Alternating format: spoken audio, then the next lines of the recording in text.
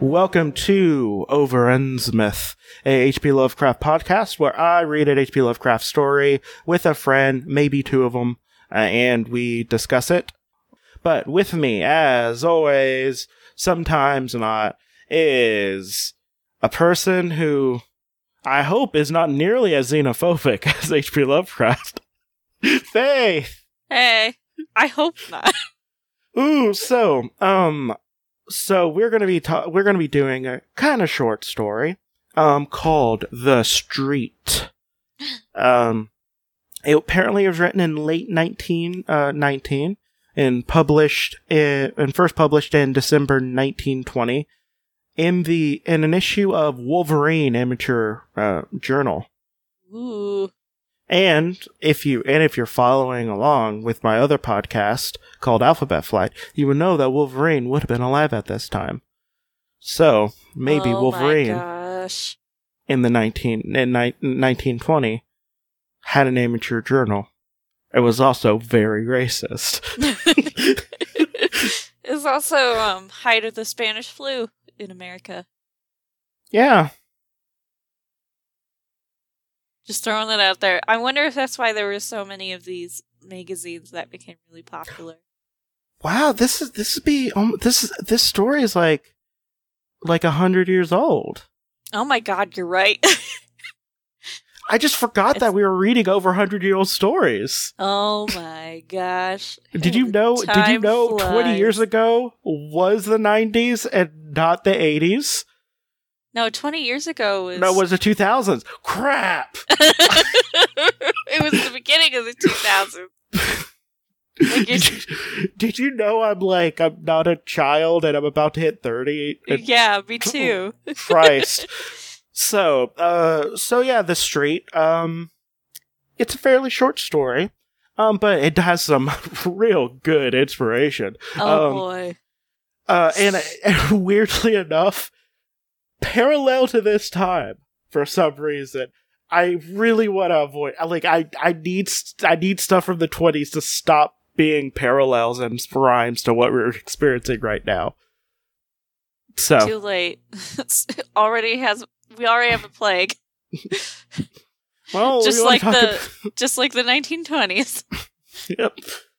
So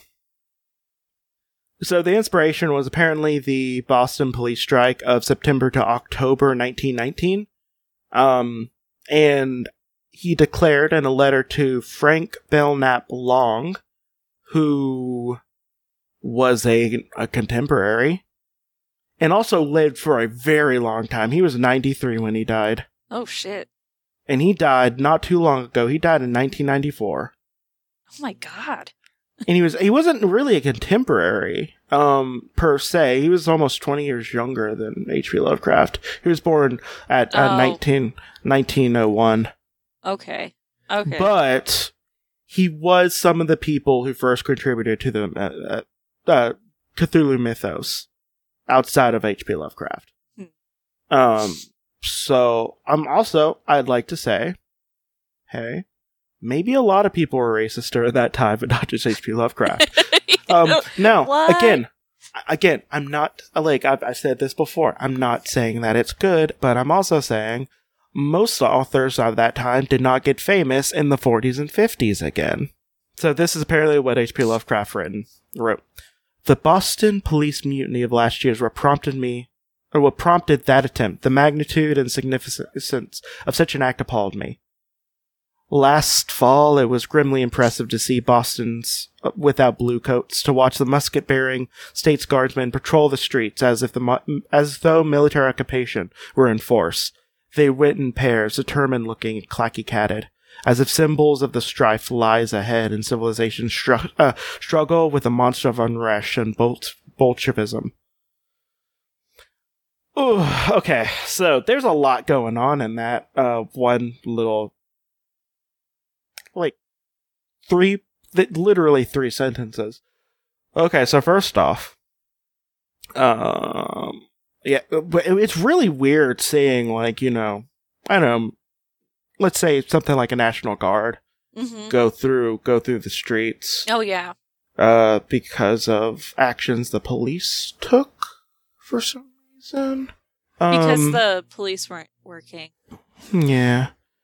Even though crime rates tend to go down when police officers are working because they tend to actually cause a lot of crime for some reason. Jesse, don't tell the government that. I don't like it's almost as if the modern police force was based off of slave catchers. They're protecting property. Also, slavery still exists. We just put them in jail. Okay. I'm sorry. Okay. So there's still more to this inspiration. There's so much already in this story. The terrorism was so real and has been going on since 1914 in a series of parcel bombs. In 1919, 2 campaigns of mail bombings were discovered. In 1920, a major terrorist bomb attack on there would be a major terrorist bomb attack on Wall Street. And the news of anarchy during the Russian and German revolutions, along with the story of Peter the Painter, made affected a market for the story, apparently. So, yeah. The story's stance echoes such earlier xenophobic poems by Lovecraft, such as New England Fallen and On a New England Village Seen by Moonlight. So that's the inspiration of the day in 1919. Here's what the reception is. So an H.P. Lovecraft encyclopedia describes this story as manifestly racist. According to Daniel Harms, the author of the Encyclopedia Cthulhu, said, if someone came up to me and said, "Hey, Daniel, think H.P. Lovecraft was a wordy, overly sentimental bigot whose stories didn't make much sense?" this would be the last story I would hand him to convince him otherwise.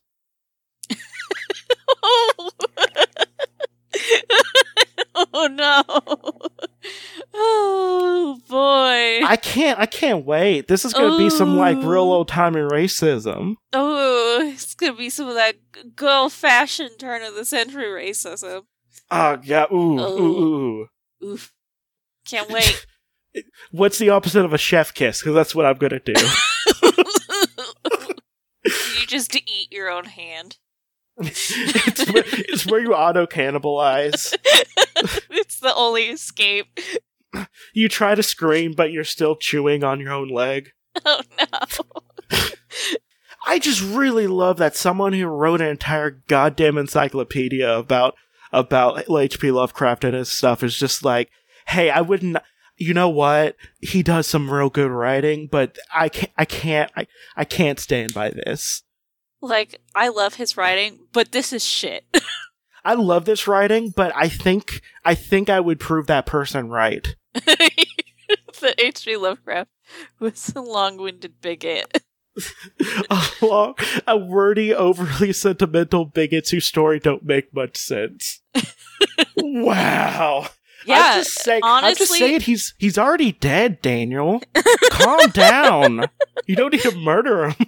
God, he already died of like some terrible illness. Stop. What is it with like every good story we read being surrounded by absolute shit? It's true. It's because that last story was so good. So the story right before it and the story right after, of course, have to be terrible. Well, the story before the one before it was also really bad. Yeah, I never want to think about old bugs again. That was Can you imagine someone being a wordy and overly sentimental bigot who's also a teetotaler and straight edge? Yeah. Ooh. I'm glad this isn't a H.P. Lovecraft stan podcast. Yeah. Ooh. We don't stan H.P. Lovecraft. We appreciate his work. We appreciate his work and his turn to not being this later in his life, but also he had to almost die in order for that to happen. So yeah. Also, maybe fuck him. Okay, so to get into it, the streets. There be those who say that things and places have souls, and there be who say they have not. I dare not say myself, but I will tell of the street. Men of strength and honor fashion the street. Good, valiant men of our blood who come from... Fucking Christ, we are not even 2 sentences in. It's already racist. I'm just saying he's already pulling like blood and soil shit. Oh no. Christ. Men of strength and honor fashion that street. Good I can't read this sentence without feeling like I'm a Nazi. Okay.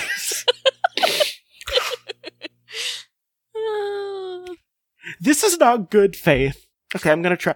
Okay, Jesse, everyone know that I'm a Jesse is not a Nazi. I'm not a Nazi. First off, I'm a bi MB Latinx person who happens to like, grab onto stuff about otherness, like it's and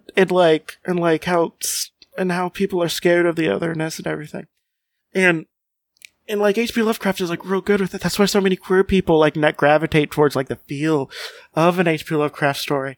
And Christ, this makes me want to not like him. This is very... I'm not even... I get halfway through this... And I feel... I'm just saying... Okay. Jesse's not a Nazi. There's more to this, Faith. There's more to it. Okay. Read this like you're a professional, Jesse. This is some of the stuff that, like, literally Wojciech's, I can never say it. Wojciech's, philosophy would say. And the stuff that, like, German liberals, like, fed into until they became Nazis? Around this time, around the Weimar Republic, this is the Weimar Republic, by the way. Oh God! The thing, fuck. the Second Reich that turned into the Third Reich. That one. This would have been the start of Nazi sympathizers in the U.S., probably. This is be around the time Otto Bismarck would have been starting to be overthrown. Actually. Oh yeah. It was right after World War One because of the reparations made the lavish lifestyle that they used to live like not possible. Fun fact: my great-grandparents left Prussia because of the Weimar Republic. Well, they probably hated those damn liberals. They did, because they were really shitty towards poor people. And guess what my great-grandparents were? They were, like, dirt poor. It's probably because they didn't have enough angel in them. Okay, I haven't done this. I haven't... Sorry. I forgot that was a thing. Yeah, sorry. I'm gonna take, like, just a brief side thing. So one of the border sciences, quote unquote, that was taught was by, I used to know his name off the top of my head, but around this time there would have been a person who believed in theozoology, and his whole thing was, hey, people are like angels if they like fucked animals, and like that humans are what comes out. And the more angel you have is the more white and pure you are, and the less angel you have in you means you're a beast and you don't deserve rights. Your glands. God. Lands von Liefenfels. Guys, talking about actual Nazis make me feel better than like reading this. I'm not joking, like I can see this coming out of a Nazi's mouth. Oh yeah. Okay. Men of strength and honor fashion that street. Good, valiant men of our blood who come from that blessed isle across the sea. The Blessed Isle? Have you been to England? It's miserable. It's just the good, valiant men of our blood. Like, okay. By the way, also, we're doing this during the big unrest that I'm hoping still lasts for months on end because it's actually making a change. Yes. But it's happening right now, and I'm real sensitive about racism right now for, I don't know, some odd reason. For some reason. What could it be? I can't do it with white nationalists right now. Which H.P. Lovecraft is being one right now. Yeah. At first, It was a path trodden by bearers of water from the woodland spring to cluster of houses by the beach. Then more men came to the glowing cluster of houses, and then looked for places to dwell. They built cabins along the north side, cabins of stout oaken logs with masonry on the side towards the forest, for many Indians lurk there with fire arrows. In a few more years, men built cabins on the south side of the street. Up and down the street walked grave men in conical hats, who most of the time carried muskets or fowling pieces, and there also were their bonneted wives and sober children. In the evening, these men with their wives and children would sit about gigantic hearts and speak and read. Very simple were the things which they would read and spoke, yet things which gave them courage and goodness and helped them from day to day to subdue the forest and till the fields. And the children would listen and learn the laws and deeds of old, and that of dear England, which they'd never seen nor could remember.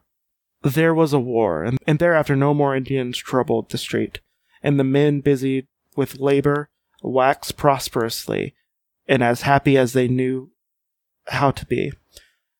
And the children grew up comfortably, and more families came from the motherland to dwell on the street. And the children's children and newcomers' children grew up. The town, now a city, and one by one the cabins gave place to houses, simple, beautiful houses, of brick and wood with stone steps and iron railings and fan lights over the door. No flimsy creations were those houses, for they were made to serve many a generation. Within were carven mantels and graceful stairs, sensible and pleasing furniture, china, silver, brought from the motherland. So the street drank in the dreams of young people and rejoiced, as its dwellers became more graceful and happy. Where once had been only strength and honor, taste and learning, now abodes as well.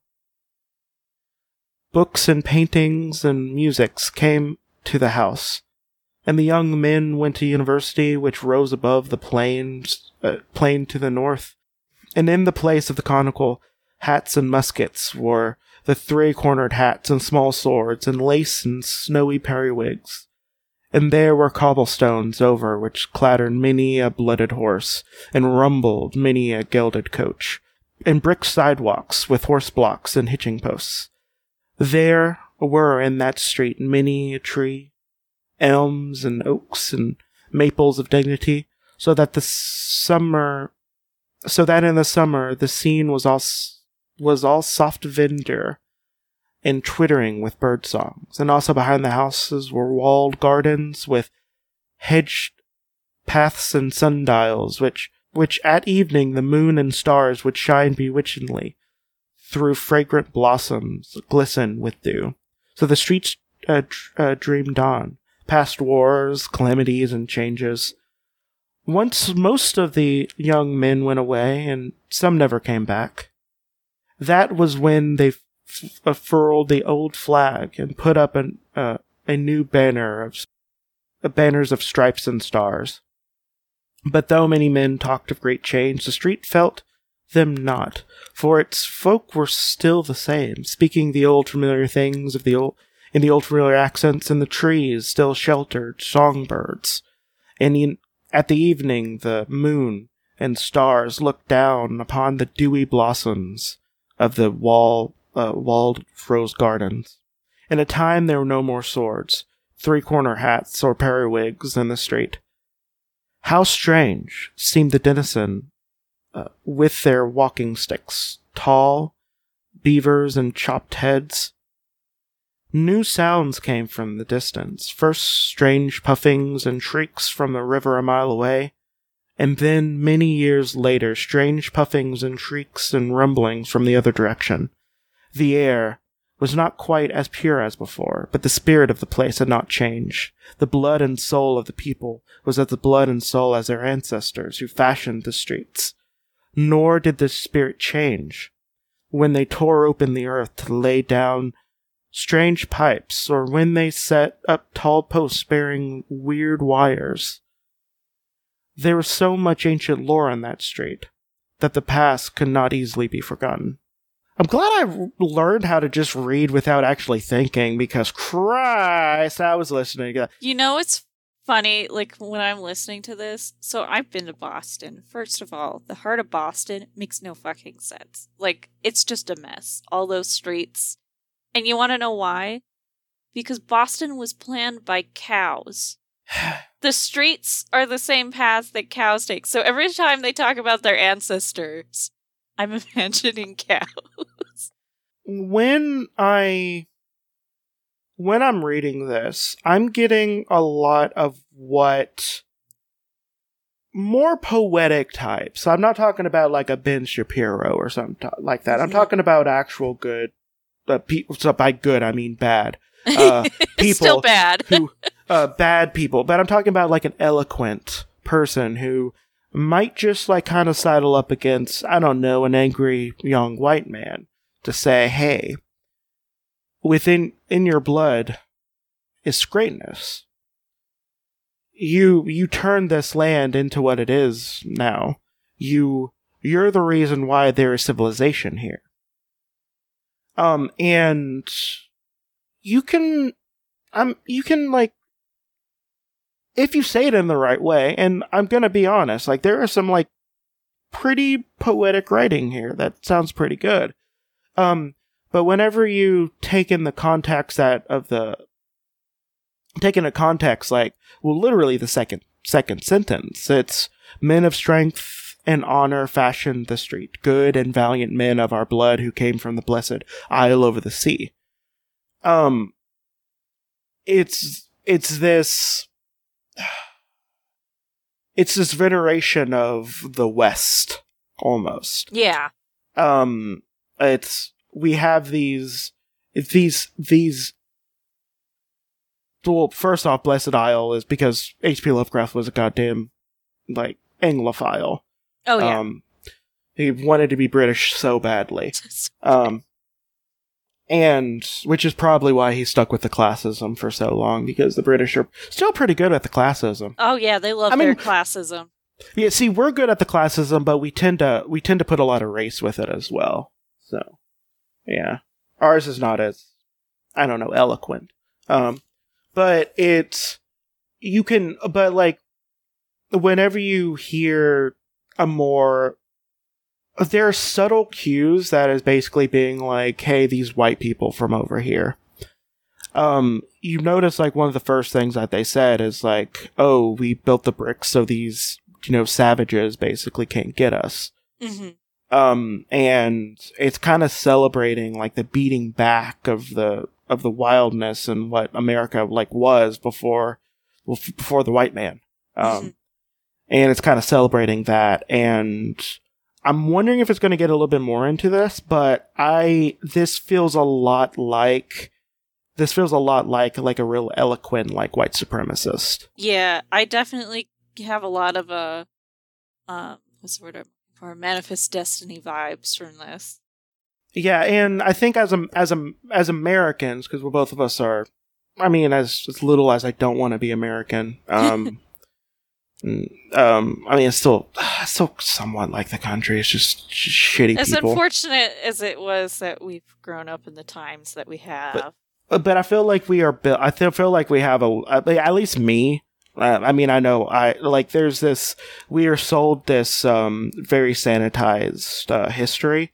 Oh yeah. And Manifest Destiny is something that they almost try to instill into us desperately, like as a child. Yeah. Even though we've already conquered stuff. We've almost conquered the globe. Like, if we're not doing actual colonialism, we're doing cultural colonialism.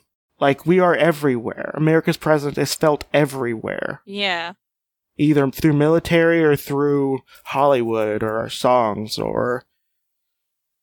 Like, that was a big thing for me growing up, because I live in Montana, so in the West, and that's, like, a big thing, is pushing Manifest Destiny. Thankfully, though, a lot of Montana schools, though, have changed their curriculum. And they teach a lot more about how, hey, guess what? We destroyed, like, the Native American people's entire way of life to get here. Just so you know. So I don't want to sound like some crazy leftist and be like, oh, there's some pretty words there. You know, just talking about being proud of his family and yeah, like in the area they live in. It just feels like it just strikes me as some of the opening gambits you would put like a eloquent white supremacist might say.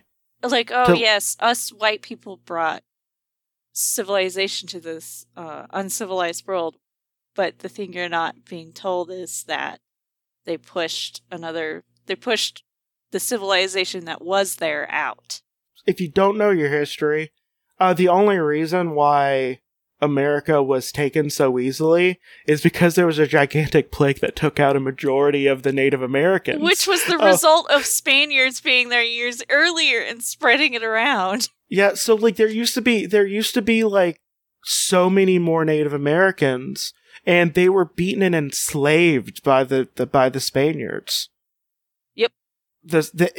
We were just smallpox blanket part 2. Yeah, pretty much. It already had happened. And if that plague didn't happen, I don't think there would be an America. No, because Native Americans had massive cities, the Northeast and Northwest, that definitely would not have easily have been taken down unless they were already destroyed by plague, like they were. Like, there's all this sounds like fine on the surface, but that's because we're often taught in America a very sanitized version of America was made. Yeah, and like this whole thing was like the whole description that we did of the street, which by the way is capital T, the street. The street. Like it's capital TS the entire time. Like it's built, that entire thing that I read is built on men of good blood. Ooh. Good and valiant blood.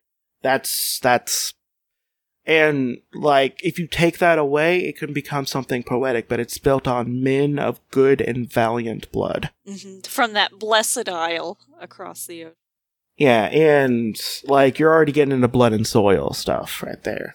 A lot of ecofascism, which people apparently are very into, often relies on stuff like this as well. Ecofascism.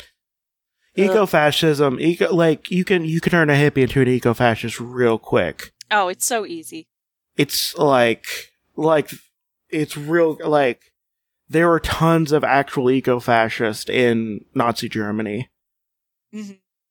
Who cared more about the environment, and everything, and they talk a good game about environments, but it's often off the back of stuff like blood and soil. Yep. And making sure you beat back the things that befoul the land. Sorry, that was a long tangent, but I like, talking about this white supremacism and why it's bad and how it's insidious. Then came the days of evil, when many who had known the street of old knew it no more, and many knew it, who had not known it before, and those who came were never as those who went away. Their ancestors were coarse and strident, with their mien and faces unpleasant, their thoughts too forgot the wise, just spirit of the street, so that the street pined softly for the houses that fell in decay, and its trees died one by one, and its rose gardens grew rank with weeds and waste.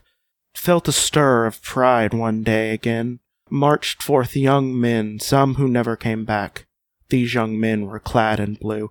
Now he's, literally talking about the police breeding back, I don't know, the coarse people who made the street worse and dirty. I wonder who that could be. Ooh, I think they mentioned nothing about them coming over from, I don't know, those Blessed Isles. I wonder where they could come from. Ooh. And I wonder why it's so great that these young men, clad in blue, are making the street better. That's weird. With the year's worst first fortune came to the street. Its trees all gone, and now the rose gardens were displaced by backs of cheap, ugly new buildings on parallel streets. Yet the houses remained despite the ravages of the years and the storms and worms. For they had been made to serve many a generation.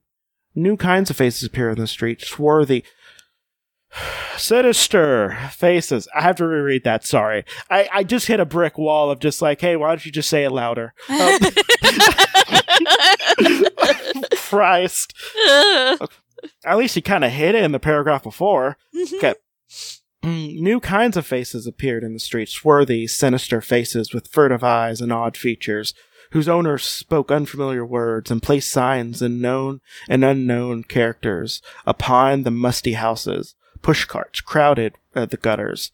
A sordid, undefined stench settled over the place, and the ancient spirits slept. Great excitements once came to the streets. War and revolution were raging across the seas. A dynasty had collapsed, and its degenerate subjects were flocking with dubious intent to the western land. Sorry, I need to compose myself a little bit. It's so much. There's so much already. This isn't a long story. I just have to turn the page one more time. We can do it, Jesse. We can get through this together. Many of those took lodgings in the battered houses that once knew the songs of birds and scents of roses. Then the western land itself awoke and joined the motherland on her titanic struggle for civilization. Over the cities, more flooded the old flag, conjoined by the new flag, and by a plainer yet glorious tricolor. But not many flags floated over the street. For therein brooded only the fear and hatred and ignorance. Again young men stepped forth, but not quite as the young men of those other days. Something was lacking. And the sons of those young men of other days, who did indeed go forth in olive drab with the true spirit of their ancestors, went distant places and knew not the street and its ancient spirit. Over the seas was a great victory, and in triumph most of the young men returned. Those who had lacked something lacked it no longer, yet did the fear and hatred and ignorance still brood over the street. For many had stayed behind, and many strangers had come from distant places to the ancient houses. And the young men who had returned dwelt there no longer, swarthy and sinister, most of the strangers, yet among them one might find a few faces like those who fashioned the street and molded its spirit. Yet, and unlike, for there was in the eyes of a weird, unhealthy glitter of greed and ambition and vindictiveness, or unguided zeal, unrest and treason abroad amongst these evil few who plotted and to strike the western land. Sorry, I have to. There's so much. It's so bad. Unrest and treason were abroad amongst an evil few who plotted to strike the western land its death blow, and that they might mount to power over its ruins. Even assassins had mounted in the unhappy frozen land which most of them had come. In the heart of the plotting was in the street, whose crumbling houses teemed with alien markers and discord, and echoed with plans and speeches of those who yearn the appointed day of blood, flame, and crime. Okay. Hey, why don't you just yell your anti-Semitic and racism a little bit louder for the people in the back, please? I'm just saying, some of those sentences I'm pretty sure was said unironically by people probably in the last couple of days. Oh, definitely. The whole, an evil few who plotted to strike the western land to its death blows. Have you heard? I heard if you defund the police, the Antifa is going to kill everyone.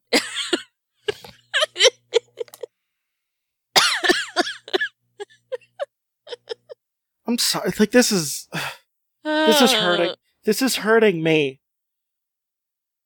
This is a lot. This is a lot. How many was that? One paragraph? How many paragraphs was that? That was one big paragraph. Oh, that was all one paragraph. That was one real, just real concentrated. Various odd assemblages, and the law said much, but could prove little. With great diligence did men of hidden badges linger and listen about places such as Petrovich Bakery and the squad-lid Rifkin School of Modern Economics, the Circle Social Club, and the Liberty Cafe. They congregated sinister men in great numbers, yet always was their speech guarded, or in foreign tongues. And still the old houses stood, with their forgotten lore of nobler, departed centuries, of sturdy colonial tenants, the dewy rose gardens in the moonlight. Sometimes a lone poet or traveler would come to view them and try to picture them in their vanished glory.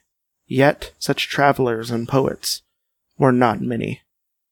The rumors now spread widely that those houses contained the leader of a vast band of terrorists called Antifa. Apparently they hate Nazis, so that makes them fascists. Yeah. So much for the tolerant left. I'm reading ahead, and I'm just saying, like, this is just... I see boomers write less eloquent sentences saying the same thing. Yep. I'm pretty sure I have a second cousin who is pretty much a white nationalist. And I'm pretty sure I've seen him post about these exact things in a less eloquent way on Facebook. Right, okay. You know what's funny? Somebody tried to make a fake account of him, and it's like, bitch, I don't even want to be friends with his real account. The rumors now spread widely that those houses contained the leaders of a vast band of terrorists who on a designated day were to launch an orgy of slaughter for the extermination of America and all of its old traditions, which the street had loved. I'm not joking. I've seen something less eloquent written by that, like while I was on the bus reading Twitter. Like, they're just like, oh, these Antifa... Sorry, I'm about to say some words. All these fucking Antifa faggots are gonna try to burn down our cities and make us pussies. Yeah, pretty much. That's pretty much it. Yeah. That's it. Like... It's just said in the 1910s kind of way at this point. Yeah. Handbills and papers fluttered around, about the filthy gutters. Handbills and papers printed in many tongues and in many characters, yet bearing messages of crime and rebellion. In these writings, the people were urging to tear down the laws and virtues that our fathers exalted, to stamp out the souls of the old America, the soul that was bequeathed through thousands and a half years of Anglo-Saxon freedom, justice, and moderation. Christ. Oh, no! How does he keep on yelling it louder? Yeah! See, this is... How many fucking speakers do you need? Okay, I'm gonna read that again straight through, and then I have a rant. The soul that was bequeathed through 1,500 years of Anglo-Saxon freedom, justice, and moderation. Okay, so, as I said before, in the, I'd say first 200 words, you're just like, oh, what are you talking about? They're just being proud of, being from a place and being similar and beating back the wilderness and the savages. As you notice, it's gotten louder and louder and more overt with its racism. Oh, yeah. He gets a little less eloquent every sentence. Like, this is This is, like, I'm not joking, textbook, like, leading someone into, like, a white nationalist mindset. You fill them up with good feelings about themselves, then you tear them down saying they are the reason you're not as great as you could be.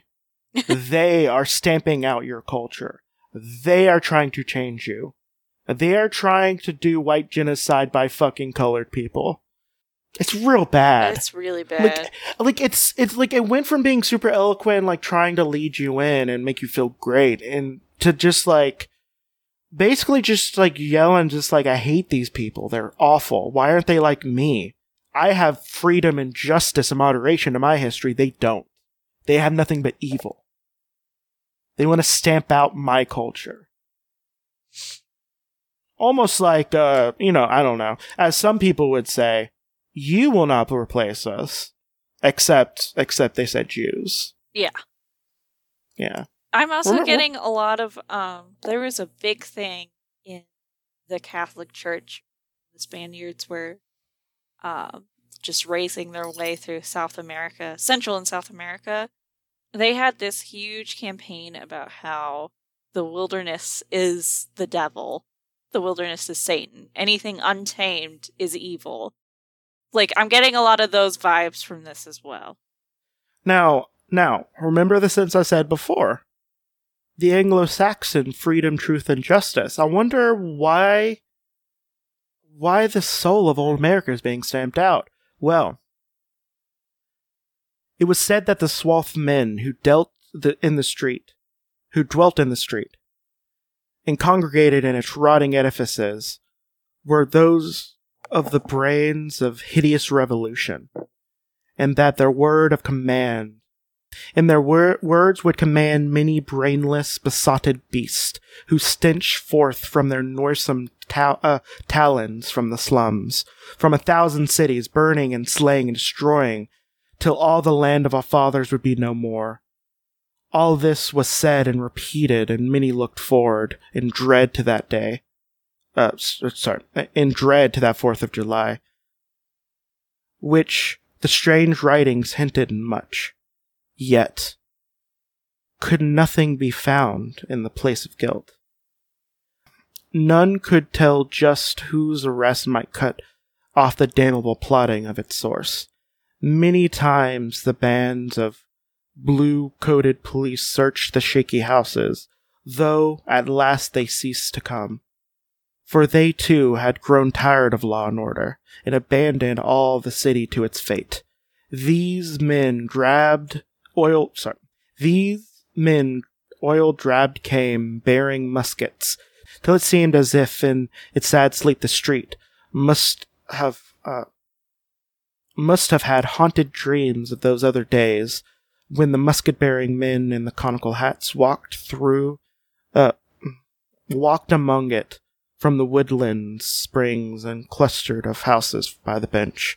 Yet, no act performed to check the impending cataclysm, for the swart, sinister men were old and cunning. Now, you want to hear a dog whistle? A thing that you can still hear, and this is a great way to kind of point certain things out. If you're hearing people kind of talking about, like, oh, I just want the America that I grew up with, or when America was great. And I'm not just speaking of, like, Trump years, I'm talking about whenever. A lot of times what they do is they say that they're, like, especially white supremacists, but, or crypto-fascists, they say that, I don't know, the SJWs are weak and pathetic, but also if we don't stop them, they will take us over. Your enemy is both strong and weak. Mm-hmm. But they're not smart. They're cunning. Cunning, like, using the word cunning can be a very major dog whistle when used in a certain way. Because what it does is it doesn't describe intelligence. What it describes is this innate craftiness And when I'm saying crafty, I'm putting in italics. It's something innate. It's something that you're born with. It's like this instinctual craftiness. You're clever. You're not smart. You're clever or crafty. And this is just... So the street slept uneasily on till one night there gathered in Petrovich's bakery in the Rifkin School of Modern Economics, in the Circle, a social club, in the Literary Cafe, and in other places as well, vast hordes of men whose eyes were big with horrible triumph and expectations. Over hidden wires, strange messages travel. And much was said, still of stranger messages yet to travel. But most of this was not guessed until afterwards, when Western land was safe from peril. The men in olive drab could not tell what was happening, or what they ought to do, for the swath, sinister men were skilled in subtlety and concealment. And yet men in olive drab will always remember that night, and will speak of the street, as if they tell of it, as they tell it to their grandchildren, for many of them were sent towards the morning on a mission unlike that they have ever expected. It was known in this nest of anarchy was old, and that the houses were tottered from the ravages of years and the storms and worms, yet was the happening of the summer night a surprise because its very queer uniformity. It was indeed exceedingly singular happening, though after all a simple one. For without warning, in one of the small hours beyond midnight, all the ravages of the years and the storms and the worms came to a tremendous climax. And after the crash, there was nothing left standing in the street, save 2 ancient chimneys and a part of a stout brick wall. Nor did anything that had been alive come alive from that ruins. A poet, a traveler who came with a mighty crowd that sought the scene to tell odd stories. The poet said that all through the hours before dawn beheld a sordid ruins, but indistinct in the glare of the arc lights that loomed above the wreckage. Another picture wherein he could describe moonlight in the fair houses and elms and oaks and maples of dignity. And the traveler declared that instead of the place wanted stench that lingered, a delicate fragrance of roses in full bloom. But there were not dreams of poets, and are not the dreams of poets and tales of travelers truly false? There be those who say things and places have souls, and there be those who say that they not. I dare not say myself, but I told you of the street. Fucking hell. I think that it honestly encapsulates a unfortunately very common mindset that has been around. I think one thing that people need to realize, if you're not super studied up on your history, is that the type of speaking that is done there, where it was basically just yelled over loudspeakers into an intercom to a stadium of people, it's this xenophobia and fear of the other that was present, basically, in the story, and to a lot of white supremacists in America. Some of them are marching the streets right now demanding that they don't get killed. There's these ebbs and flows where you're just like, this was us, we were good. They are bad, we were good. They are the reason we're bad. There's this weird love of the police being like, hey, they don't want law and order anymore. Why should they help? Like, it's just bad. It's just bad all around.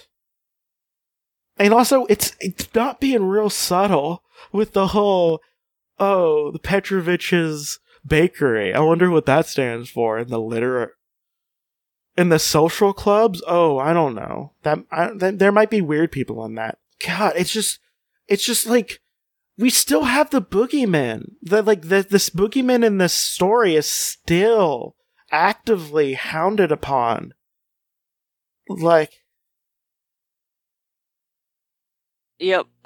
I like how he describes foreign languages as well. Like, he talks about any language that isn't, that is not, English, as if it's like some kind of, like, ancient Sumerian curse. Oh, no, sorry, I got off on a tangent. No, but, the whole thing about, like, in World War II, like, to be like, oh, we fought the Nazis and we won, and blah, blah, blah, blah, blah. Which is good. I think we were actually justified in that war. I think that was, like, probably one of the last justified wars. We followed up with a very unjustified war and made an 11-year story about it when it only lasted a couple of years. Talk about the Korea War, by the way. Very large fascist movement almost the entire way. In fact, Hitler got a lot of the ideas of the eugenics from America. Oh yeah, gas chambers came from America. Because there were gas chambers in California they used to execute prisoners. Which, by the way, we still have slavery. We just put the people we don't want in prison, and then we make them work for dollars on the hour. There was a huge Nazi sympathizer movement in America. Like, it was gigantic. There's a story about when Marvel first released Captain America. It was extremely unpopular because the first issue has Captain America punching Hitler on it. And Nazi sympathizers in the US were very mad about it. And they started a riot in front of Marvel Studios, which was like a fucking like office in an office building at the time. It was like one room. And thank God the mayor of New York loved Captain America. He thought I was the raddest shit ever and called the entire police force out on it. So I mean, that, like, well, to talk about Marvel a little bit, say what you want about how fucking skeezy, like, Stan Lee was when it came to, like, business practices. He was a fucking OG when it came to, like, you know, representing people and saying, like, fuck racism, fuck bigots, fuck all that shit. He was very... Fuck anti-Semitism. He's very open about it. Like, so was a majority. Yes. I mean... Him and Jack Kirby. Jack Kirby almost got into a fist fight with neo-Nazis once. Like, they were... When he was, like, 80. Like, they were very upfront about all this shit. Like, Stan Lee, like, which I know this is somewhat propaganda for, like, for a company that still does kind of fucks over people. But, like, Marvel, for the last couple of years since Stan Lee died, they were putting, like, little Marvel bullpen quotes and stuff, little articles that Stan Lee wrote. And it's about, like, all of this, like, all about, like, hey, like, fuck, stop being a fucking bigot, you goddamn assholes. Yo, stop being a fucking Nazi. It ain't hard. And, like, Step 1, don't be a Nazi. And Step 2, repeat step 1. And if you want some, like, real good reading about Stan Lee just chewing out, like, a fucking racist asshole, read some of the beginning, Fantastic Four letter pages. People were calling them out about, like, including Wyatt Wingfoot, who is a Native American character. Again, like, not the most well portrayed, but, like, they tried. Weirdly enough, Stan Lee, who was, writing in the 60s, did better than fucking Chris Claremont and Lynn Wein when it came to representation of Native Americans. That came, like, 20 goddamn years later. Right. But like, they were talking about, like, hey, we don't like this, and be like, hey, first off, that's fucking un-American. First off, fuck you. Yeah, and it's just, it's just, and also like they stood by like all their, like they introduced one of the first black characters like in comics, and instead of making them just oh, I'm a like, you know, drug dealing gangbanger, they made him a fucking goddamn African king who's one of the smartest goddamn people in the world and one of the most noble people in the world, and they didn't overdo him. Like, there was a lot of love and care put in it. They also they had the goddamn gall to make the American, like Captain America, like best friend be the Falcon. Like it's so, like, this racism shit, like, it's been around for a very long time. Sorry, we got it for a long it's been time. Well, like white supremacy's been around for a very long time. It's still very strong. You can still find it very easily in like little pockets and whatnot. And I feel like people need to, like, you know, notice shit like this. Cause like, as I said before, like the first like couple of pages of that story were really nice. Yeah, there wasn't a whole lot to it. Yeah. But once you start looking into the subtext, and once, like that pretense of trying to be poetic starts to slip, like you can definitely see the white nationalism underneath. It's like when all the mainstream media was platforming Richard Spencer, because he was able to speak. Fuck Richard Spencer. For a while he was able to speak almost poetically and eloquent about his white supremacist views without, you know, yelling the N-word randomly. Yep. And like, it took a little bit, but people finally looked through it. But like, that's how they get a lot of, especially like young, angry white men. They make them important, and then they tear them down and point them in the direction of the people who tore them down. Who actually tore them down, quote unquote. Now he's a disgraced, wife-beating neo-Nazi who cannot go anywhere in his home state without being kicked out. Yeah, he's from Whitefish, Montana, which is up north. There's a lot of white supremacists up there. Oh, wait, Montana has a lot of white supremacists? Wow! Wow! I know, right? It's crazy. You know who else does? Oregon. Who would have thought that an entire state that was built off of whites only would have a white supremacist problem? Who would have thought? But he is from Whitefish, Montana. He cannot go anywhere in Montana without getting kicked out. He was in my hometown. Like, there's like a hippie food store here. He got kicked out like immediately. Like, somebody recognized him right off the bat. It was like, "You're Richard Spencer, right?" And he's like, "Yeah." And they're like, "Get the fuck out." God, and like, he cannot go anywhere here. I think he lives on the East Coast because he can kind of blend in at this point. I don't know if he still has his Hitler Youth haircut or not. I don't know. But yeah, it's... He got punched in DC and he kind of lost all of his, I don't know how to end this. Fuck racist. Moral of the story, punch Nazis. Yeah, just don't... Well, technically Nazis didn't exist then, but there were a lot of fascists who were white supremacists.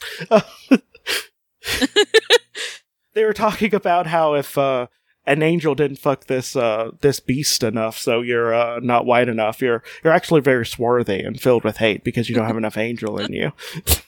Damn. So this is the stupidest fucking thing. I'm sorry, I forgot that was funny. Man, I can't wait to do my my Nazi occult beliefs series on creepy critters. Like most occult beliefs are just kind of dumb, but Nazi occult beliefs are really dumb. And let me tell you about Ultimate Thule. Okay, so so fuck white supremacists, and you know, maybe the soul of America was taken away when you beat back its everything and made it sanitized in yours. Bye. Bye. Came upon the shore, found you were conquering America. You spoke of peace, waged a war while you were conquering America.